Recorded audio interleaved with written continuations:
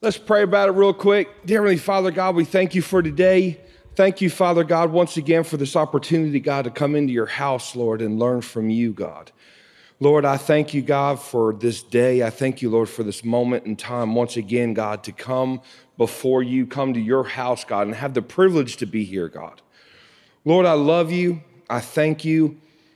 And I praise you, God, for everything you've done in my life, in our lives, God, collectively as a church, Father God. We love you.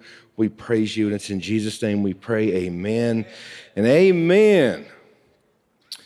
All right, so this morning we're still going to talk about evangelism and the power of evangelism and the unity in that.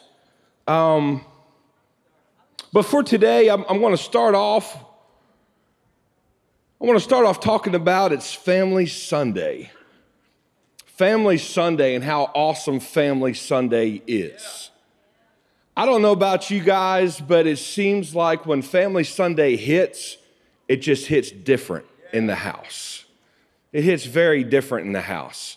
It's the unity of all generations coming together in one mind, in one accord, and doing a thing and letting God do his thing with what he wants to do, right? So in Matthew, I want to talk about for just a little bit in Matthew 19 verses 13 and 14. I want to talk about why it's significant, first of all, for Family Sunday, why the significance is there. So Matthew 19, 13 through 14. It says, "Then the little children were brought to him that he might put his hands on them and pray. But the disciples rebuked them." I'm going to stop right there for a second. But the disciples rebuked them. So Jesus said, bring the little children in. Jesus said, bring them in the house. Get them in here. And then I'm sure, as little kids do, they were tearing up Jack, having a good time, having fun. That's what they were doing, I'm sure. And then the disciples got mad and rebuked the kids. So what was Jesus' response? Verse 14, "But Jesus said, let the little children come to me and do not forbid them, for of such is the kingdom of heaven." And in verse 15 it says, "And he laid his hands on them and departed from there." Let's go over to Mark. Mark chapter 9. Mark chapter 9. Verses 33 through 37. Mark chapter 9, verses 33 through 37. "When he came to Capernaum, and when he was in the house, he asked them, 'What was it you disputed among yourselves on the road?' But they kept silent, for on the road they had disputed among themselves who would be the greatest. And he sat down, called the 12, and said to them, 'If anyone desires to be first, he shall be last of all and servant of all.' Then he took the little children and set him in the midst of them. And when he had taken him in his arms, he said to them, 'Whoever receives one of these little children in my name receives me. And whoever receives me receives not me, but him who sent me.'" So you may be asking, John, what? I don't get it. Where are you going? I have a heavy burden for our kids of all ages, from nursery up till the youth, kids that are I still call them kids that are being in young adults because they still are kids and young adults. We've been teaching about the power of evangelism, how it is important to have diversity, and how there is unity in diversity. Not only is there unity when it comes to ethnic, religious, or nationality, but there is also great unity when the diversity also includes our kids. You see, if we go out and win the world for Christ and fail to win our own children, then we have failed greatly in our call to evangelize. Our kids is our main and our biggest mission field. Now, there may be some who say, well, I don't have kids. Yes, you do. If you're a part of this church, you got a bunch of them. You got a bunch of kids to influence, to speak into. All generations, from the oldest to the youngest person in here, it is our responsibility to speak into and to love these kids, to show them the way. We have no idea what these kids face every day. My son gets the privilege of me using him as an example because he's my kid. But when you look at Logan, you look at this kid who appears from the outside, he's got everything going for him. He's a good-looking kid, 6'2", 260-pound football player.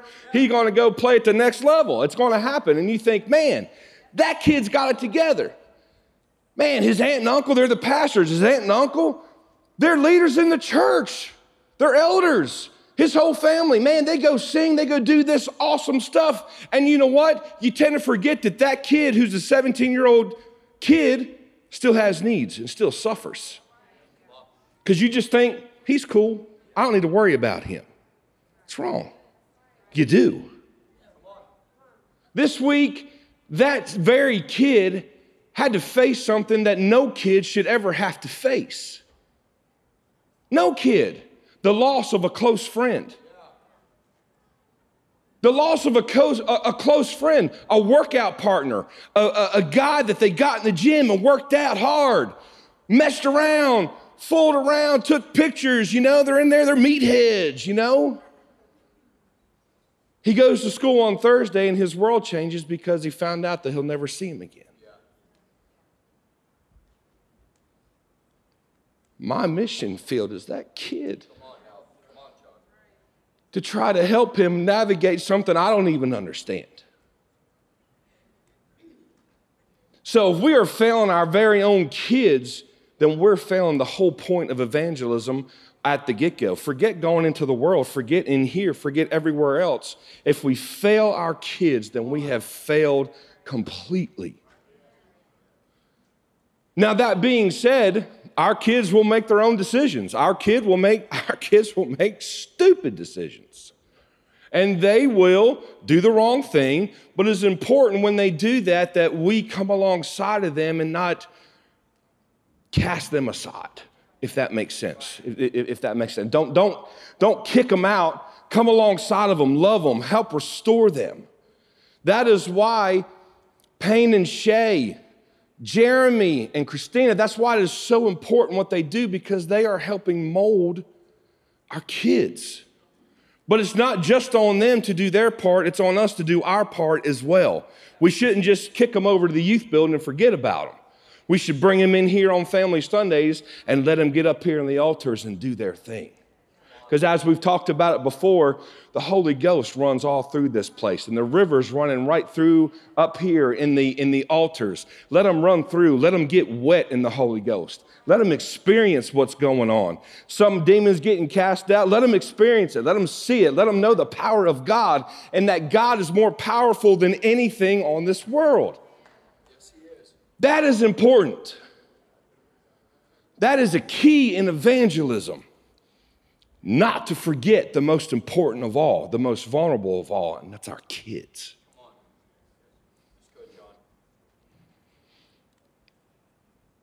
And I want to say this, there's order in the kingdom. We all know that. There's order in ministry, there's order in family. God set forth an order. We have our pastors who are our head, and then it goes down from there, right? In the family, God set forth the man as the head, the covering, the umbrella over the wife, and the wife comes beside him as his helpmate. Yes, I said beside him, not under him, beside him, to work and walk along. It is just as much my wife's responsibility to cover me as it's my responsibility to cover her. Together. But as the man, as the head of the household, if I'm not covering my wife, look at it as an umbrella. If something comes through and busts through my umbrella, my covering over her, then what's it going to do? It's going to fall straight to her. And it's going to affect her. And then from there, it will affect our son. There is order in the kingdom. There is order in the family. And one thing we have seen in the Bible, the family was established first before the ministry was established. The family is the first mission field, and then the ministry was established. You see that in Genesis all the way through. The family was established first. That's why I wanted to say, first of all, because it's not in any of these notes in the book, just so you're wondering, I'm going to tell you the page. I promise, I'm getting there. But it's not in the book. Family is very important. Family is very important, and it's very important for us not to forget and not to know that this whole evangelized thing, we cannot forget. We have to include our family, our kids. Okay, now that I got that out of the way, everybody okay? Yes, everybody good? Yes, all right. So now let's jump on to page 58. Page 58 of our books, if you have them, page 58. We're talking about proclaiming the good news. The word evangelism does not actually occur in Scripture. I'll say that again because I had to read it a couple times. The word evangelism does not actually occur in Scripture. The Greek word evangelion is the actual proclamation of news of any sort. However, the verb evangelizo, which means to evangelize, is used over 50 times of believers who were presenting the good news of God's love through Jesus Christ with the intent of persuading men and women to repent and to receive God's forgiveness. Early Christians spontaneously evangelized as they proclaimed and preached the good news everywhere. In the accounts of Scripture, all understood the spread of gospel was everyone's mission. So the early church, they knew what their job was. They knew that the spreading of the gospel was their job. That was their main core mission, was to evangelize, to spread the gospel. The work of evangelism has three aspects. One, information. The Greek word evangelion means to proclaim the good news. In the Greek representation of the Old Testament, it might mean any good, positive, or helpful news. But in the New Testament, it meant the good news of salvation or the gospel through Jesus Christ.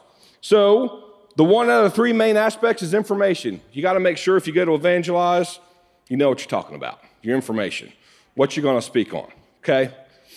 Don't go out to evangelize and not know what you need to speak on. That's key, okay? Number two is intent. The Greek verb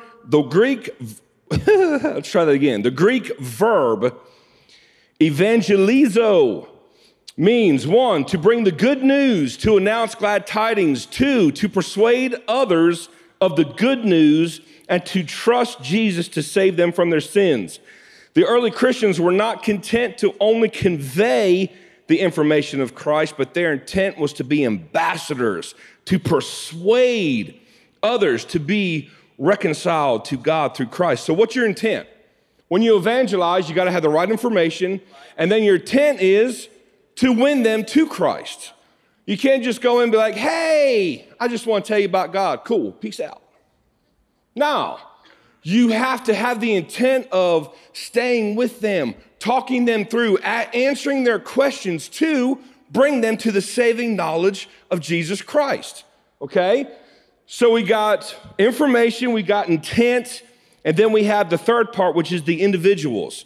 The New Testament uses the Greek evangelisti, whatever that word is. If you got the book, you can figure it out. Evangelistes, 3 times to speak of the role, the work, and office of the evangelist. So it talks about the office of how the evangelist should operate in that office. The Bible tells us when the task is great and the workers are few, we should pray that the Lord of the harvest would send laborers to gather in the harvest.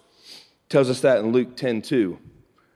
And it's a sad commentary that today, when the state of the world is precarious at best, laborers in God's vineyard seem few and far between.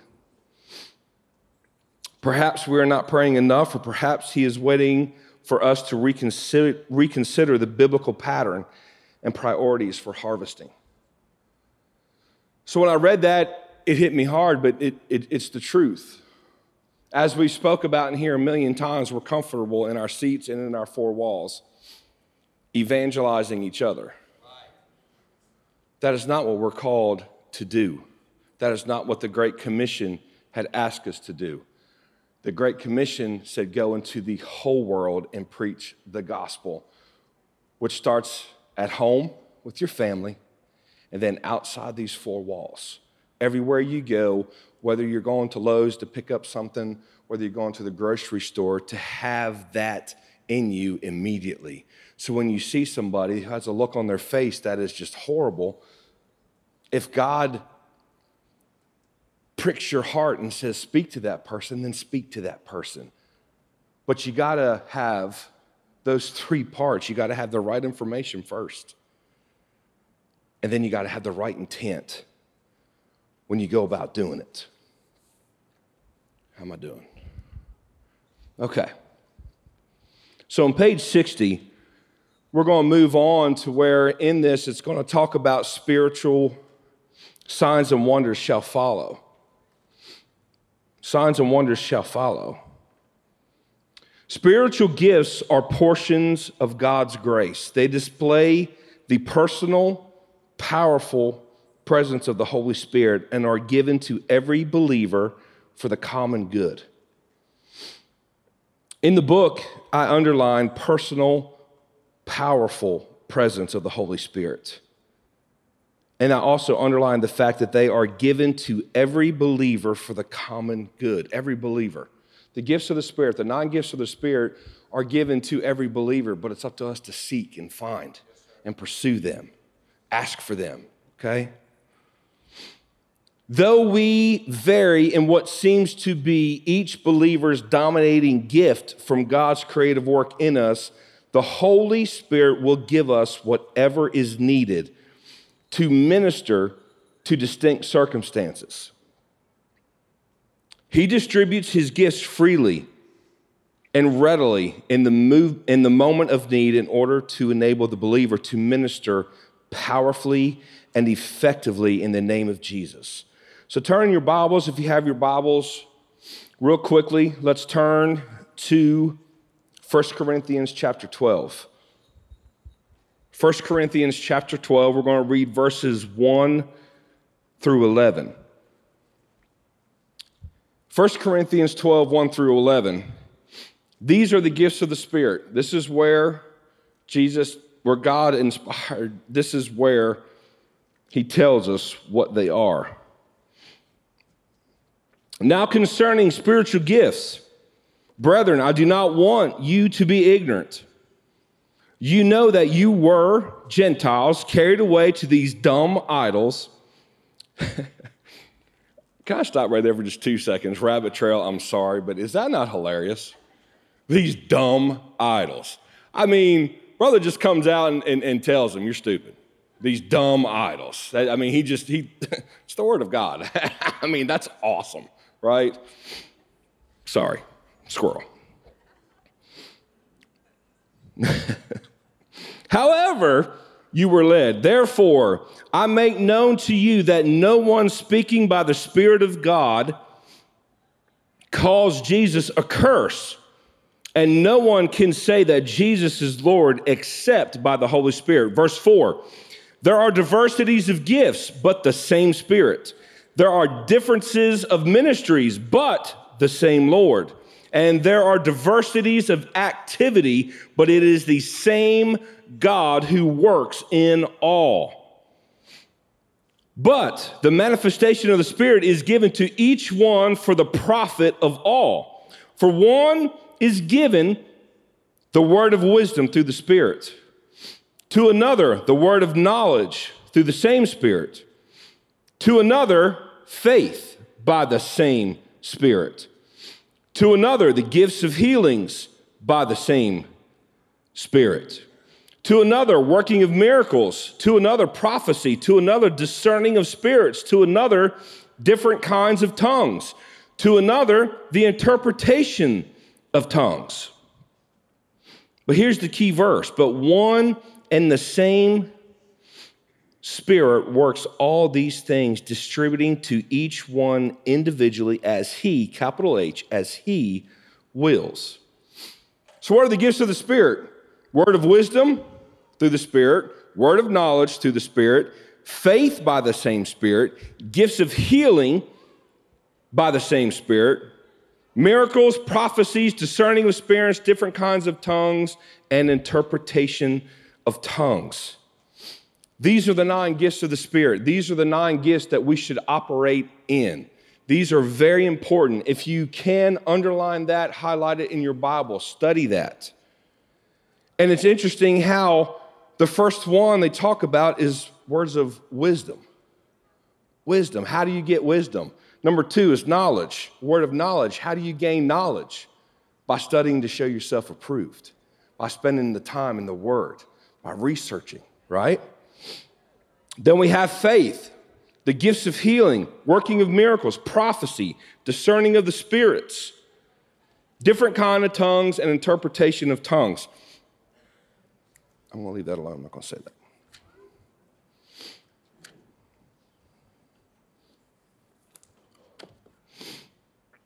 Spiritual gifts are not badges of honor or signs of spiritual maturity. I want to say that one more time. Spiritual gifts are not badges of honor or signs of spiritual maturity. Our attitude concerning the gifts is to be willing and available to minister in Christ's name whenever we are prompted by the Spirit within us to do so. We are to be compassionate friends to those in need wherever we may find them, and we must be confident of God's promise and power gifts to serve those needs. So God has given us these 9 gifts, and He has given us these gifts to be able to minister Christ's names whenever we are prompted. So it is important to research, to study for yourself, to seek out these gifts. So when the time comes in evangelism, these gifts will be made manifest in you to help the one you are ministering to. Does that make sense? Does everybody understand where I'm going with that? That makes sense. Everybody good? So very important to once again write that down and study that. And I have got to end today.